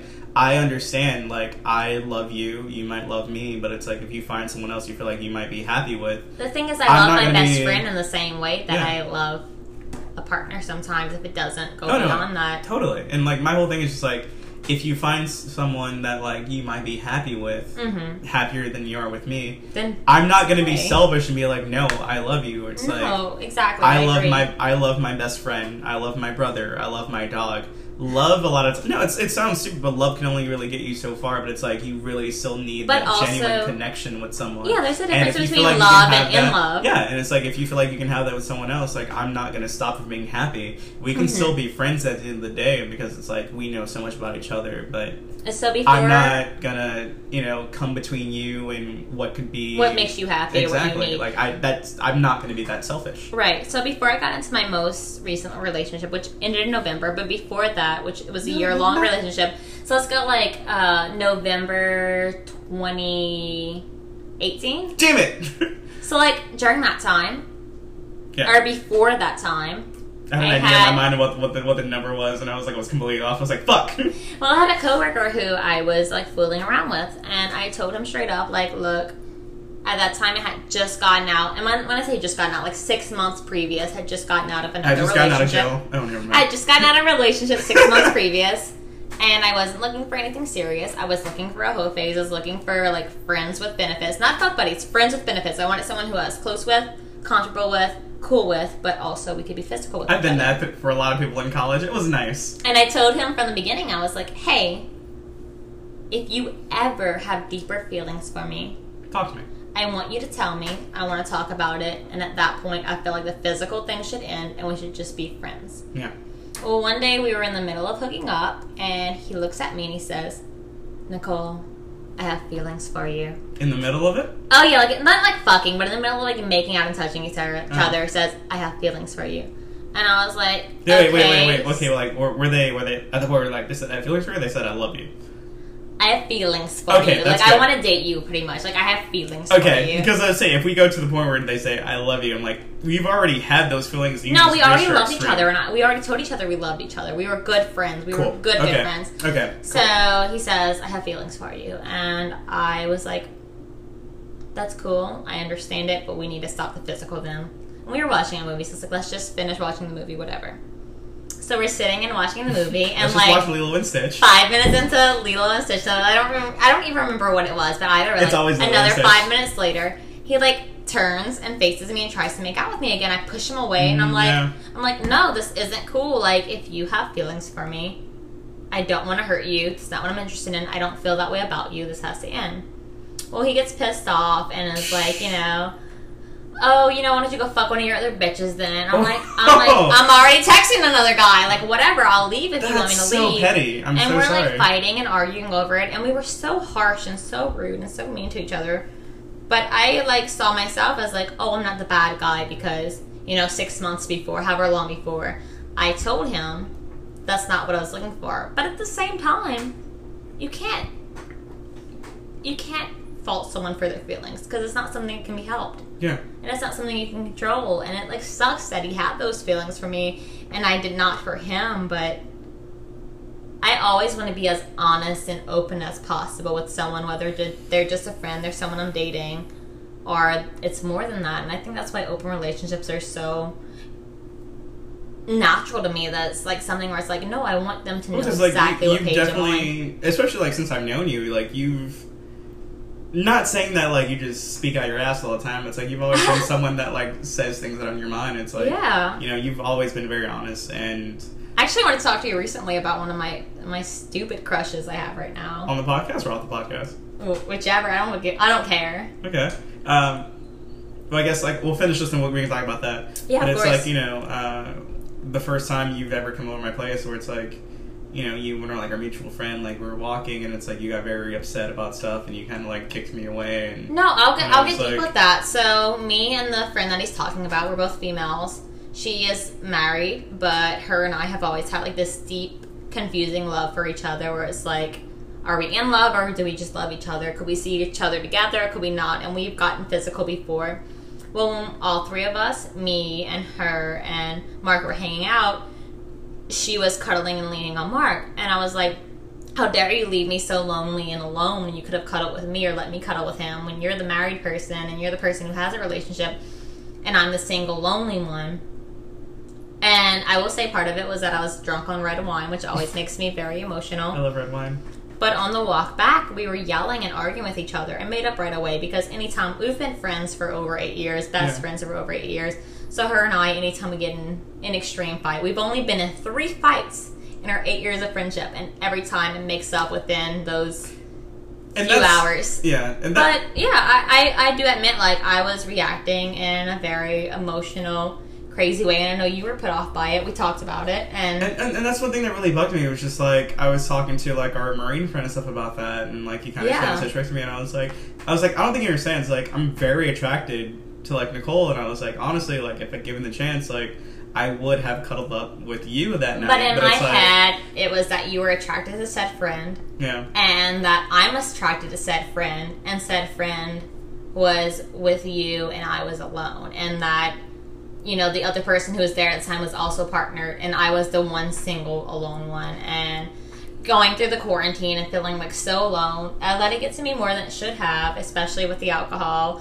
And I was like, you know, why did no one want to be with me? That I was the... And, you know, I've gone out with her many times, and she and I both have very, like, weird personalities that stand out. We're both very pretty girls. We're both like dressed in a way that stands out from the norm. Yeah. But I've seen many times where guys will flock to her more than me, and I've always felt like the second class citizen, and I've always gotten jealous because I'm like, these guys are flirting with you and going to you, but you already have a man at home to go to.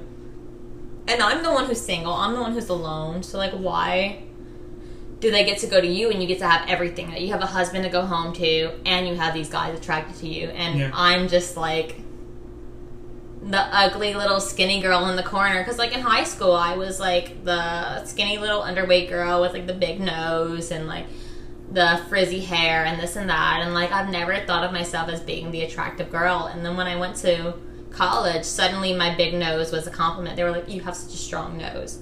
And like, you know, I gained probably a good 15 pounds out of high school on purpose because they're trying to hop in that strong Jewish family. Well, not I will say I weighed like 93 pounds, and I'm 5'2", and I weighed like 93 pounds in high school. Yeah. So I worked my ass off to gain weight when I went to college, so that filled my face out better and like whatever. But like suddenly the things that I was insulted on, whether it was like my body or my face or my nose or my smartness, the things that I was insulted on before, I suddenly was complimented on, and I thought they were just patronizing me. I thought they were just being like, oh, look at you, you're so cute. And it's still hard for me to accept a compliment. So like, I can see people complimenting other people and understand that that person's attractive, but when people compliment me, I think they're just trying to be nice to me. Yeah. So anytime I'm out with her, even if we're getting equal attention, when I see her getting attention, it's like I'm the outcast. I'm a shit person. She's married and she has a home and she has this and she has that. And I'm just like this shitty person who's floating around who can't get a relationship that lasts more than a year. So when we were all hanging out and you guys were bonding and I was like the third wheel, I took it very personally and deep, and I was like, I don't get it. Like, I love my best friend so much and she's betraying me by doing this. Which again, we made up right away. Like within the 5-minute walk back to her car, we were already like crying in each other's arms and hugging.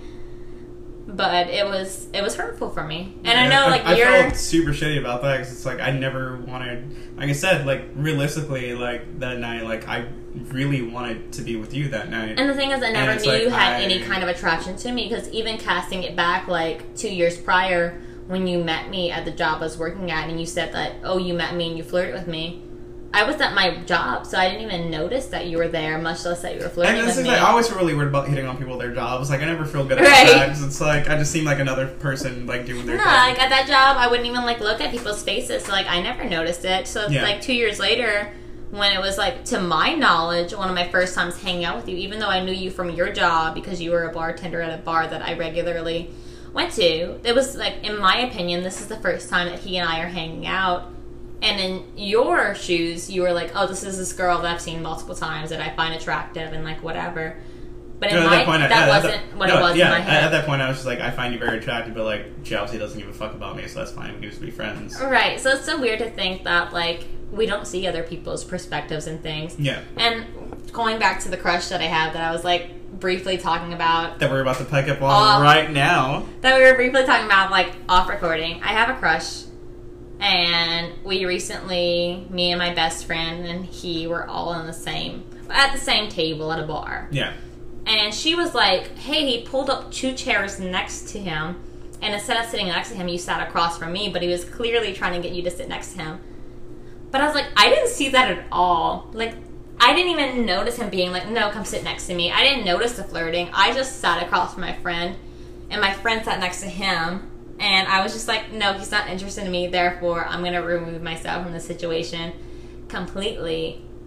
And then when we, like, finally left, she's like, Nicole, he did this, he did that. He tried to get you to sit next to him. He was asking you about where he grew up. He was doing this. And I was like, I don't know what the fuck you're talking about. Like, he's not interested in me at all. Like, yeah, I have this, like, big, mild crush on him, but he doesn't notice me. He was, like, asking me all these questions that I just didn't even... You even came up in the conversation, actually. Oh, jeez. Yes. I don't like coming up in conversations when I'm not around. They were around. like, oh, Mark, our Mark? And I was like, our Mark? But maybe? Like, what? Yeah? No? No, I don't like that. I don't like that. Well, no, it's like, I like, or with you know, our mutual friend, all of our mutual friends, like, I had this conversation where, like, yeah, like, people were asking about you and people were talking about you, like, I don't like that. Or, like, oh, yeah, I told someone about you because, like, you're my really good friend. I'm just like, I don't like that because, like, I don't like meeting someone and knowing that, like, their first ideal of me is what someone else says. Like, I don't like that either. No, exactly. I like putting forth my own foot and being like, all right, cool, this is who I am. How do you feel about me? Rather than, like, oh, someone says you're really great. Someone says you really suck. I have this bias about you now. I'm just like, well, fuck. Yeah, and I feel that a lot of people's, like, preconceived notions of me are not true at all. Yeah. Because I do present in a way that's very different than who I am. Like, I'm tattooed, I'm pierced, I have colorful hair. Got 4 tattoos, I'm okay. I want more, but, you know. But, like, I'm a pretty soft, chill, calm girl. But people are like, oh, yeah, you look like you'd be fun. Oh, you're down to party. And people think that I'm into, like, heavy drug use or that I'm into, like, super casual Everyone sex. thinks I'm so into cocaine because of, yeah. Because of instance, because I feel like instance we had together, it's like, when we met, we were doing cocaine together. Everyone thinks I'm so into cocaine. I'm just like, I'm really not that into cocaine. But I personally have never tried cocaine even once in my life. Do it together, so it's like, people just have, like, these preconceived notions of me where they're like, oh, yeah, she's like a little party girl. Like, she's wild. Like, she's into, like, these... you know, I have, like, some sexual fetishes that are, like, abnormal, so to say. They're like, oh, she's into these sexual fetishes. She has crazy hair. She's tattooed. She's this, she's that. So, therefore, she must be... She's every suicide girl I've ever wanted.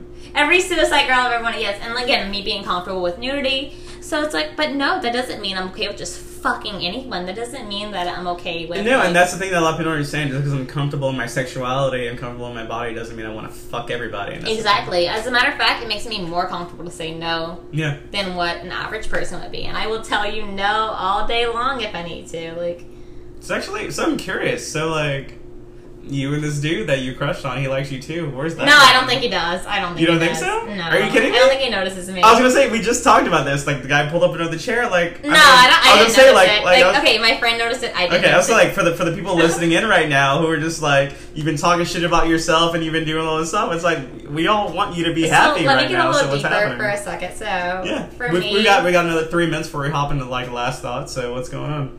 I've dated guys in the past that were... So I dated a guy that was from another country and another cultural background, and he did not want his mom to know that it existed because of that. I dated a guy whose father was a preacher, so he didn't want his parents to know about me because his parents were strict on the Baptist religion, and I was like, again, tattooed, colorful hair. I will not be atheist, like whatever. So for me, atheist. Okay. I mean, I'd say agnostic more than anything. I just don't care enough to learn about anything. Okay. But I feel like family is very, very important to me. Like when I date a person, and I've talked to you about this before, where I was like, when I date a guy or a girl, I want to call their mom. I want to be part of their family. I want them to be a part of my family. And my mom and dad have always been very accepting right away. Like, I'll tell my mom when I have a fuck buddy. I'll tell my mom when I match with someone on Tinder that I'm interested in. Like, my mom will straight up be like, "Oh, your skin's looking really clear. You've been fucking, huh?" I'm just like, I don't get what fucking has to do with me having clear skin, but that's okay. I'm so open right away. So I met his dad before I really was close with him. Yeah. I was friends with his dad on Facebook for months before I knew him. So I think that's she was clearly trying to fuck the dad, but that's fine. No. I think that's what started my attraction, though. That I was like, I fucking love his dad, and I could see his dad as being my father-in-law. I could see being part of his family. And then once I started to like see him more and get to know him more, I started to develop a crush. Now this isn't like a real liking or a loving. It's just like a crush. You know, it's no more than a crush than like my childhood crush on Mr. Clean, which we can get into deeper later. But it's just that will definitely be like a side episode that we'll do at some point.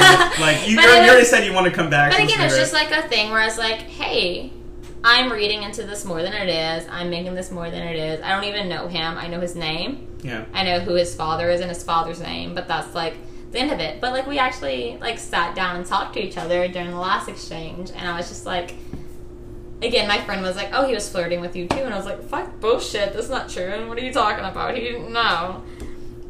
But it's like dating in this time. If it's not someone you already know and already have a connection with, then what is it? Because you can't really meet up with strangers during quarantine. You can't. You really can't. No. You can't just like go to a bar and meet a stranger. You can't meet someone online as a stranger. Like, it's such a weird time when it comes to meeting new people. It's like, oh, who are the 6 people that I know that are single, and do I want any of them? And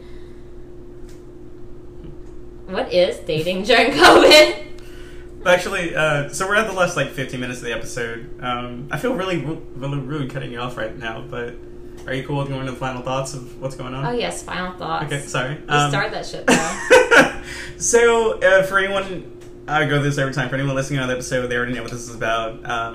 I'll filter through kind of some of the conversation we had earlier and pick the point that really stands out to me, and we'll just kind of talk more about that. But one thing that we talked about for a little bit was this relationship you had where, you know, you guys definitely, like, you established that you loved each other, but then you guys were making out one time and he kind of looked in and said that he loved you. Right. And the way that things kind of ended. Is there, like, kind of looking back in, is there anything you would have done to... We didn't really elaborate. Oh, there's so much I would do differently. I think. So, like, okay, yeah. So this. He texted me recently after a year of not talking. Texted me recently, and I told him I was so sorry. I treated him like shit, and I honestly wish that he and I would have tried to go out on a date. That we would have tried to be beyond, because like it wasn't that he was the problem; it's that the timing was the problem. Yeah. That I had just gotten out of a relationship and I wasn't ready to date, but everything else about him. I was attracted to him physically. I was attracted to him emotionally. We vibed off each other well, but I refused to let myself date him because the timing wasn't right.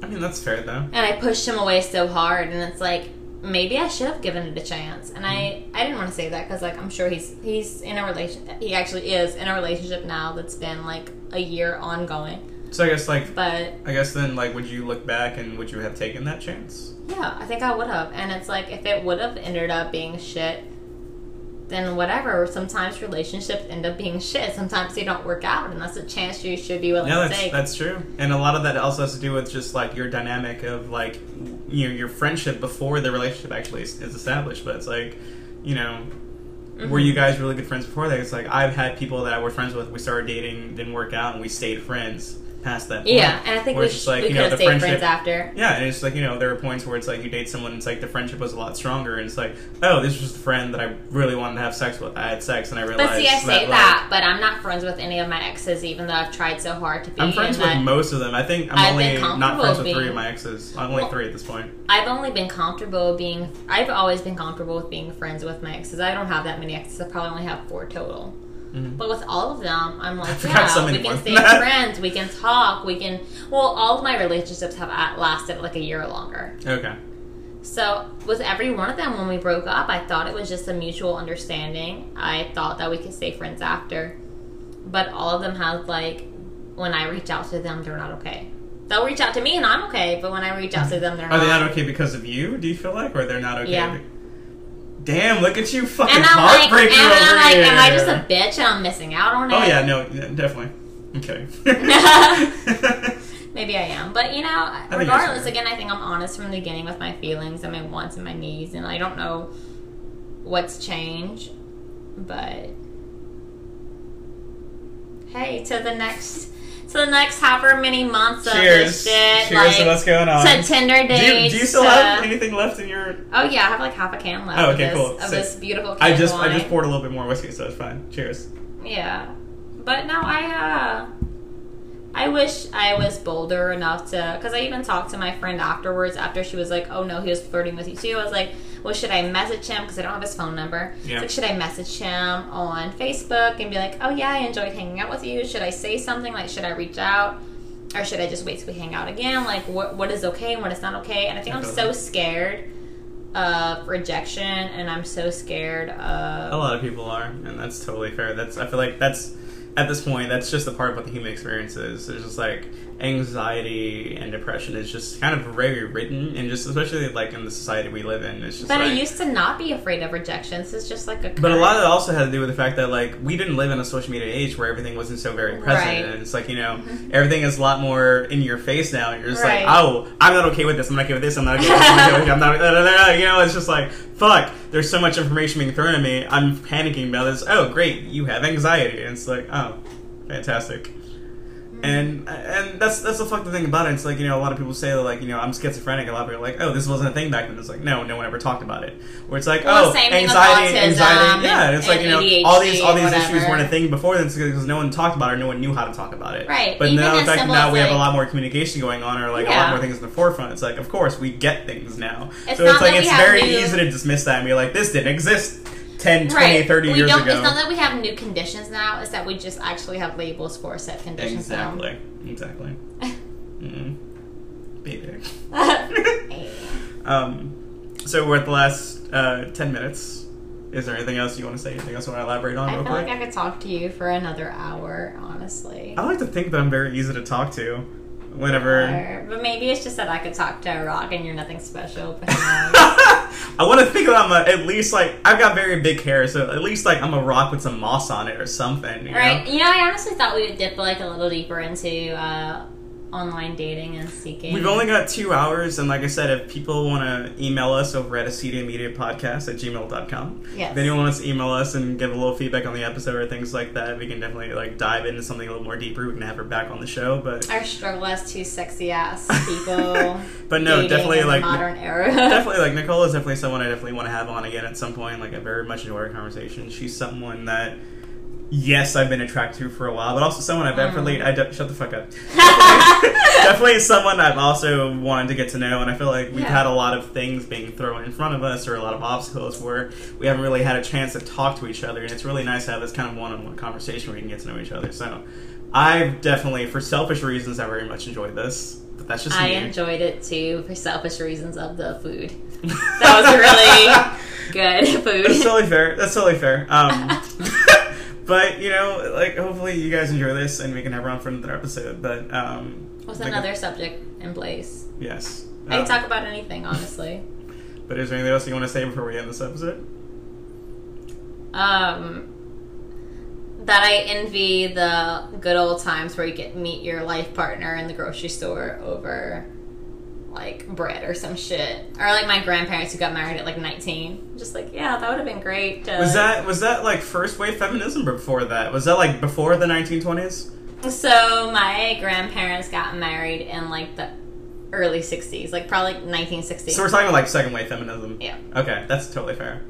But my grandma's For a always... lot of people understand, feminism definitely Wait, but let does me come just in say, waves. my grandma's like, I hate my husband, don't get stuck with someone like I'm stuck with your grandfather. She's like straight up like, he tricked me into marriage. He asked me if I wanted a ring, and I was like, yeah, fuck, I'll take a ring. And then before I knew it, we were married and stuck with him forever. So I don't want to be stuck in a relationship. But like also, I'm like looking at my grandmother who was 19 when she's married. I'm looking at my mom who was 25 when she's married, and then looking at myself who's like 27 and doesn't have a serious relationship anywhere in the near future. And I'm like, this is definitely not what I was expecting, and this is a lot right now, but that's fine.